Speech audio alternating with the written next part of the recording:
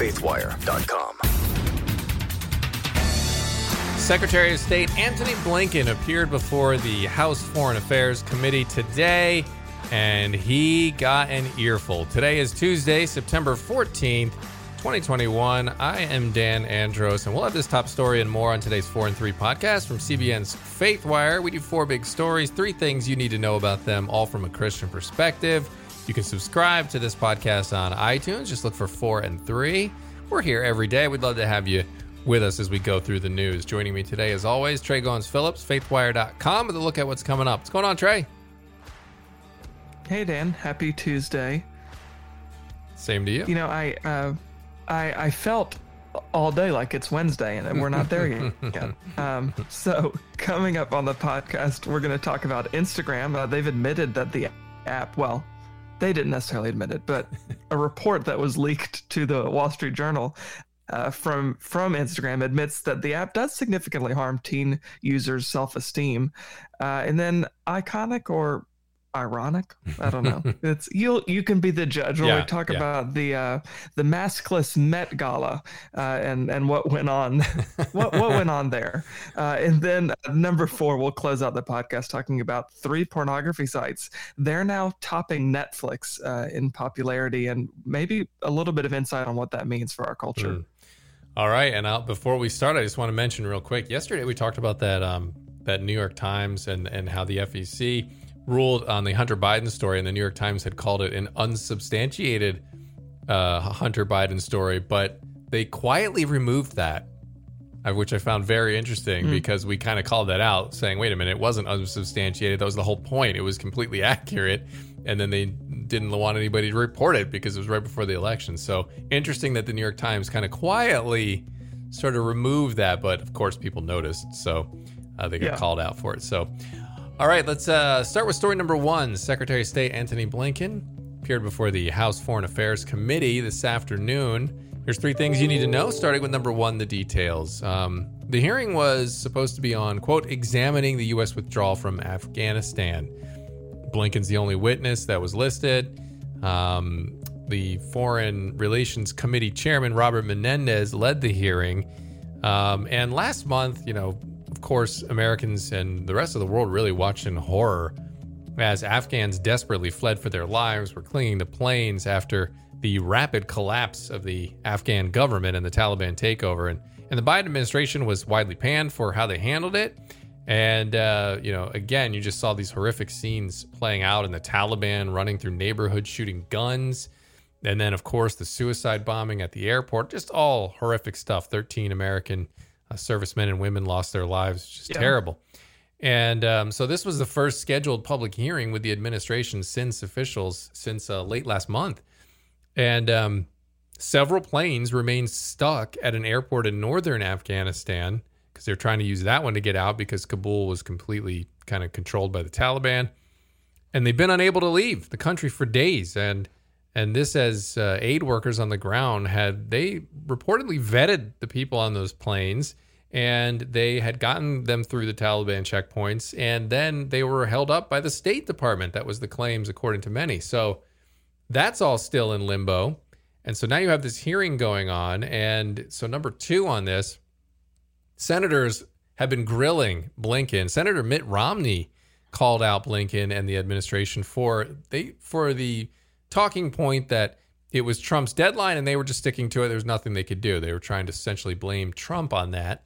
And Romney argued that the Biden administration delayed the date initially from May to August and said, if you could do that, then why couldn't you have just extended it longer?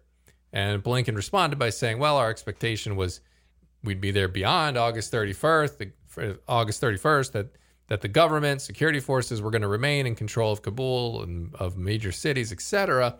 Our embassy was planning to remain there. And then they said they were going to keep bringing people out after that date, but they didn't anticipate the 11-day collapse of the Afghan government. That doesn't really actually still answer the question, but that was kind of the response he gave. And then another blistering response and questioning came from Rand Paul, who singled out and pointed attention to the $64 million in aid that was just sent to Afghanistan. And he also criticized the pullout overall. So here's what Rand Paul had to say. But never in my worst nightmares could I have imagined that an administration would leave $80 billion worth of weaponry to the Taliban. Dozens of planes and helicopters, thousands of armored carriers, hundreds of thousands of automatic weapons, and worst of all, 13 of our brave young men and women. Never in my worst nightmares did anyone or conceive of such a colossal incompetence. Abandoning Bagram Air Force Base will be remembered as one of the worst military decisions in our history. Holding no one accountable, having everyone circle the wagons and say, hey, we all agreed abandoning Bagram Air Force Base was a great idea. This is going to be remembered by the people. Holding no one accountable for letting the base go, it will be remembered. And so then he went on to ask also about the drone strike that targeted ISIS operatives and then allegedly took out an aid worker instead, along with 7 children. And Blinken says it's currently being reviewed, and so he can't comment on it until the review is done. That's a nice out there. And Paul said that you'd think you'd kind of know before you off somebody with a Predator drone whether he's an aid worker or ISIS-K. And remember, the administration had previously called this a righteous drone strike. So number 3, why does it matter? Well, I mean, those responsible kind of for this mess are, it seems like, Trey, that they're hoping to just sort of move along to the next news cycle and hope this sort of goes away and gets thrown down the memory hole. But people are still trapped there, as I was talking about at the top, and Christians are trapped there. We've had several reports on CBN, George Thomas and others, speaking with people there in Kabul and Afghanistan, and they were left behind, and a lot of them helped us, and so we absolutely have to continue to care and not forget about them. And the suggestion that it was the reason that we had to leave Afghanistan was because of the arbitrary date set by right. Trump. It's just like it's obviously spin, and it's not even good spin because Biden, when he assumed office, if everybody wants to go back down memory lane to January, Biden just kind of systematically undid every single thing that his predecessor put in place. But this one thing he couldn't change. He had to leave this one single solitary decision in place. Can't move that one. But every other decision regarding foreign policy, regarding diplomacy, domestic issues, all of that could be changed. But this one had to stay. Gotta stay. Rock solid. Rock solid. That one can't move. Yeah, it doesn't pass the smell test. So we'll see if this does indeed, this colossal mess up gets thrown down the memory hole or not. But that's what they're trying to do. All right, so story number 2. Well, Instagram's parent company, Facebook, has acknowledged just how harmful the photo sharing app can be to teen girls' self-esteem in particular, according to an internal report obtained by the Wall Street Journal. So here are 3 things you need to know. We'll start number 1 with the details. So after studying the app's impact on teenage users' mental health over the last 3 years, researchers who were dispatched by the company, Instagram, found that 32% of teenage girls who felt bad about their bodies already said their problem and that issue was made worse by Instagram use. And in one study of teens in the US and in the UK, Facebook found that more than 40% of Instagram users who reported feeling unattractive said that the feeling began on Instagram.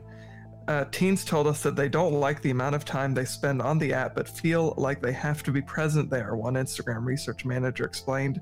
They often feel addicted and know that what they're seeing is bad for their mental health, but feel unable to stop themselves and pull away. Destiny Ramos, she is 17. She said that during lockdowns for the pandemic, Instagram was the only way to show your friends what you were doing, adding that she felt like she was leaning towards calling it an obsession. And after reading the Wall Street Journal report, Derek Thompson, a writer for The Atlantic, he described social media as attention alcohol. He said it has some beneficial qualities, but it's not naturally wholesome. Many people use it often and love it and are basically okay, but a lot of people abuse it and develop unhealthy compulsions with it. Also, he added, it's functionally a depressant. So one slide summarizing the research stated that Instagram makes body image issues worse for 1 in 3 teenage girls. The internal data also revealed that teens blame Instagram for increases in the rate of anxiety and depression, and findings the study's authors described those findings as unprompted and consistent across all groups, meaning for 3 years they found the exact same thing without kind of leading poll and survey participants. So number 2, what's Instagram saying? So a spokesperson for the app wrote in a blog post that the Wall Street Journal story focuses on a limited set of findings and casts them in a negative light. Nevertheless, the company stands by the research, which it argues demonstrates our commitment to understanding complex and difficult issues young people may struggle with. The blog post went on to read, social media isn't inherently good or bad for people. Many find it helpful one day and problematic the next. What seems to matter most is how people use social media and their state of mind when they use it. So number 3 here, why does it matter? Like, as Christians, we know nothing good can come from playing the comparison game, but I know it's something that we're all tempted to do. So the Apostle Paul warned against this in his letter to Galatians when he wrote, am I now trying to win the approval of human beings or of God? Am I trying to please people? If I were trying to please people, I would not be a servant of Christ. So our confidence and our self-esteem, they shouldn't rest on our own ability, because it's eventually going to let us down. I'm reminded of in Proverbs when the Bible says that charm is deceptive and beauty is fleeting, but a woman who fears the Lord is to be praised. That just seems so fitting for this issue, because a lot of the stuff that we play the comparison game with is pretty superficial, and it's going to go away. Yeah. Our confidence should be a product of God's sufficiency in our lives. And in 2 Corinthians, Paul wrote that he asked God to take away the thorn in my flesh, the thing that was challenging his confidence at the time. But he wrote, God said to me, my grace is sufficient for you. My power is made perfect in weakness. Therefore, I will boast, Paul said, all the more gladly about my weaknesses, so that Christ's power may rest on me. And if you go over to faithwire.com, I have more scripture in our post, just ways that we can combat self-esteem issues and a lack of confidence by just praying scripture back to God. Because I think that's so much of it. We've talked about this a lot, Dan, about identity being an issue. And I think a lot of the lack of self-confidence and self-esteem and playing the comparison game comes with people not realizing their identity, particularly believers in Christ. Yeah, 100%. And that was well laid out there. And identity issues, man, it's such a pitfall that we have. And we've been watching The Chosen, and we're on season 2 now, watching it with the kids, and it's just been, first of all, if you haven't watched it, it's great. You should definitely watch it. It gives a nice fresh look as to what it must have been like to be among Jesus and his disciples and followers.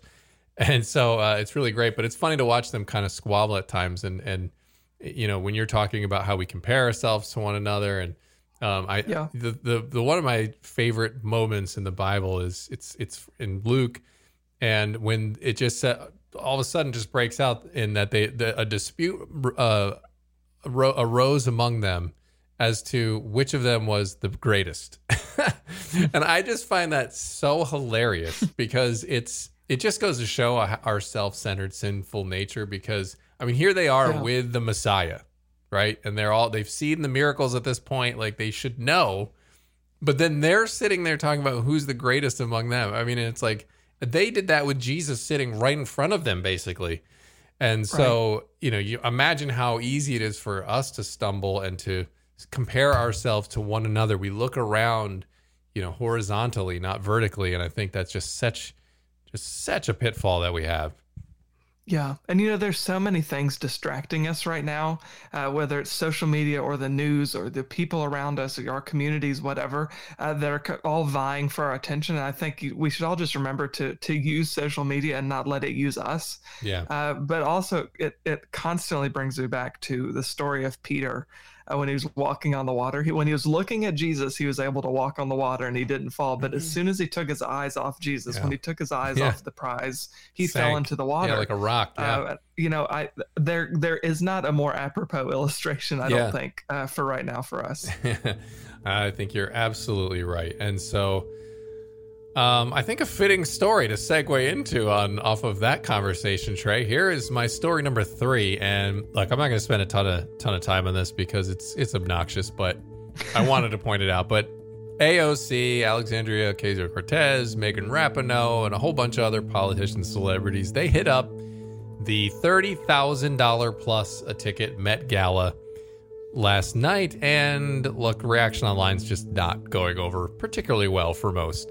So here's 3 things you need to know, starting with number 1, the details. Well, for all of us normal people in the world who would never want nor be invited to the Met Gala, it's this rich thing that famous people go to. Like I said, it costs $1 gazillion just to attend. You could spend $250,000 on a table if you're like some brand and you want to try to get a bunch of famous people to sit at a table together, I guess.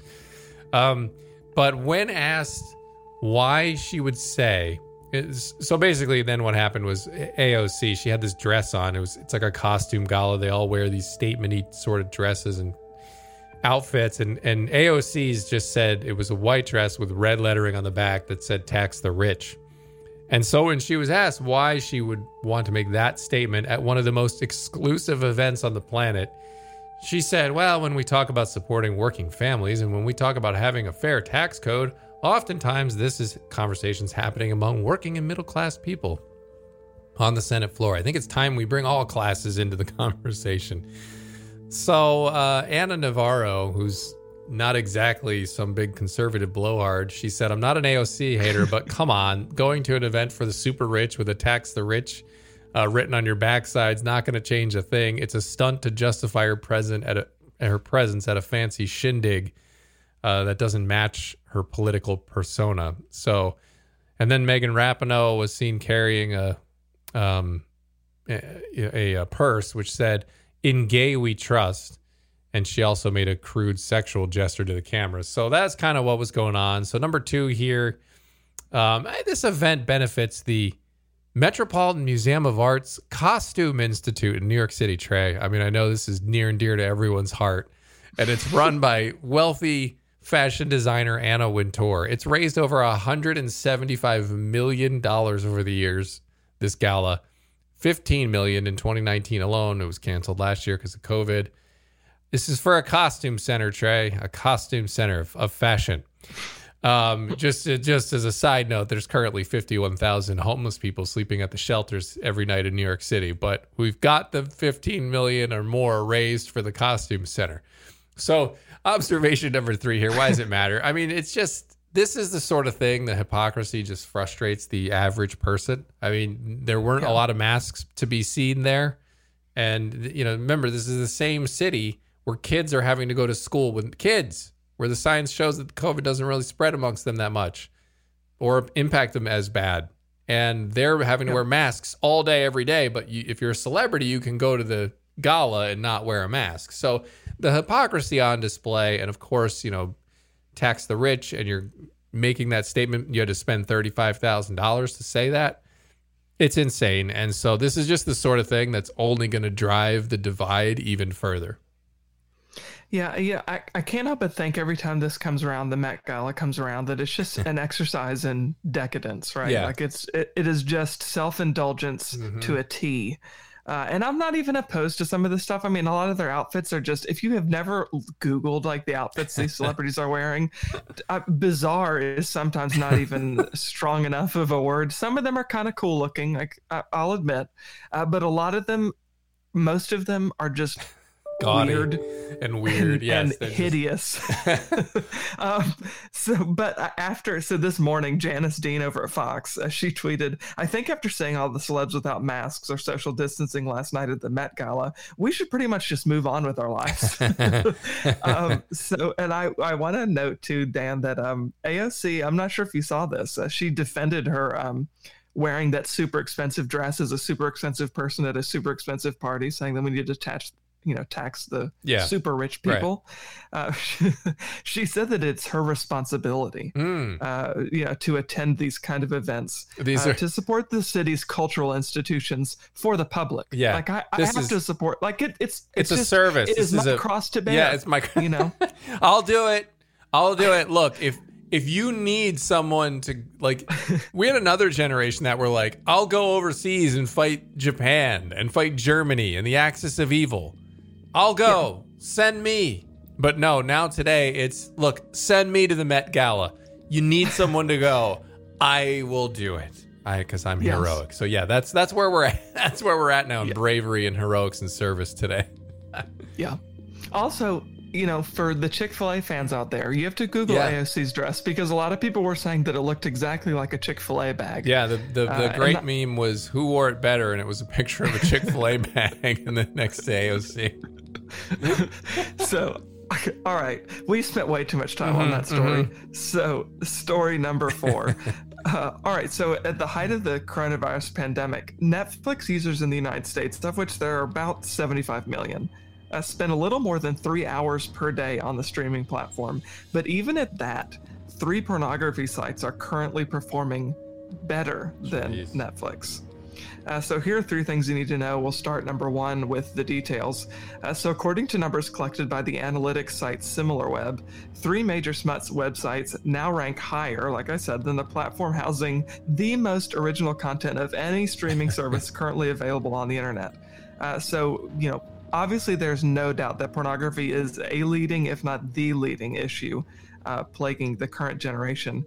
A new peer-reviewed study published in the Journal of Health Communication found an astounding 84.4% of male teenagers and 57.1% of female teens have viewed pornography, which often leads to decreased self-esteem, increased propensity towards sexual aggression, greater loneliness, lower overall satisfaction with life, a decline in relationship quality, and a poorer mental health, just to name literally a few things.